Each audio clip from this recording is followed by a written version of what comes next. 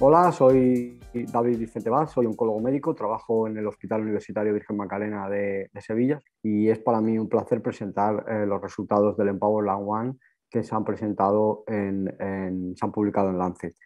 En mi opinión, esto supone una nueva oportunidad para los pacientes. Es un fármaco que se incorpora a nuestro arsenal terapéutico en una población concreta y que además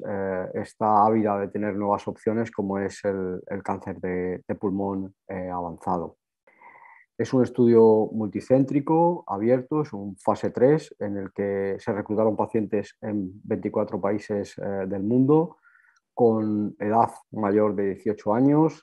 histológica o citológicamente confirmados con un carcinoma de pulmón avanzado, con un ECOG 0,1 y en este caso los no fumadores no fueron elegibles para el estudio.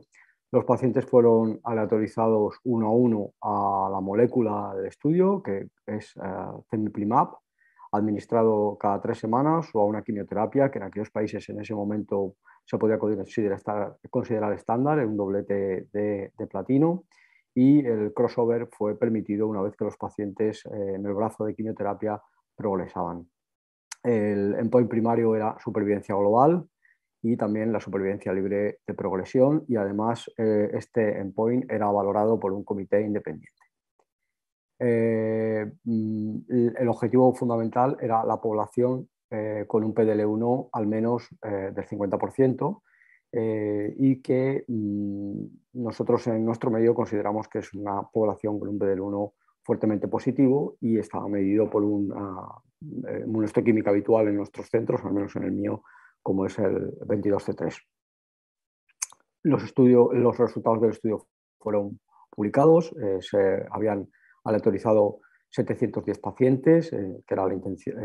objetivo de tratar, la población a tratar, y había un beneficio en supervivencia global estadísticamente significativo. La medida de supervivencia, una vez publicados los resultados del estudio, era no alcanzada para el brazo de Cemiplimab y 14,2 meses en el brazo de quimioterapia. Recordando que los pacientes que progresaban en el brazo de quimioterapia era permitido el recibir Cemiplimab en ese crossover que habíamos comentado previamente. Evidentemente, esto es un avance para este grupo de pacientes, es un nuevo fármaco que se incorpora a nuestro arsenal terapéutico. Como decimos, son datos sólidos en un estudio perfectamente diseñado y en el que no cabe ponerle ninguna duda, muy puro, en un fase 3, face to face, una randomización, como decíamos,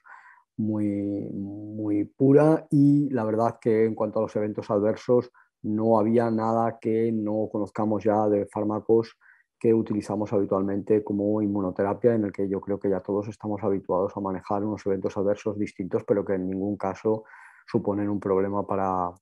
los pacientes. Por lo tanto, Cemiplimab mejora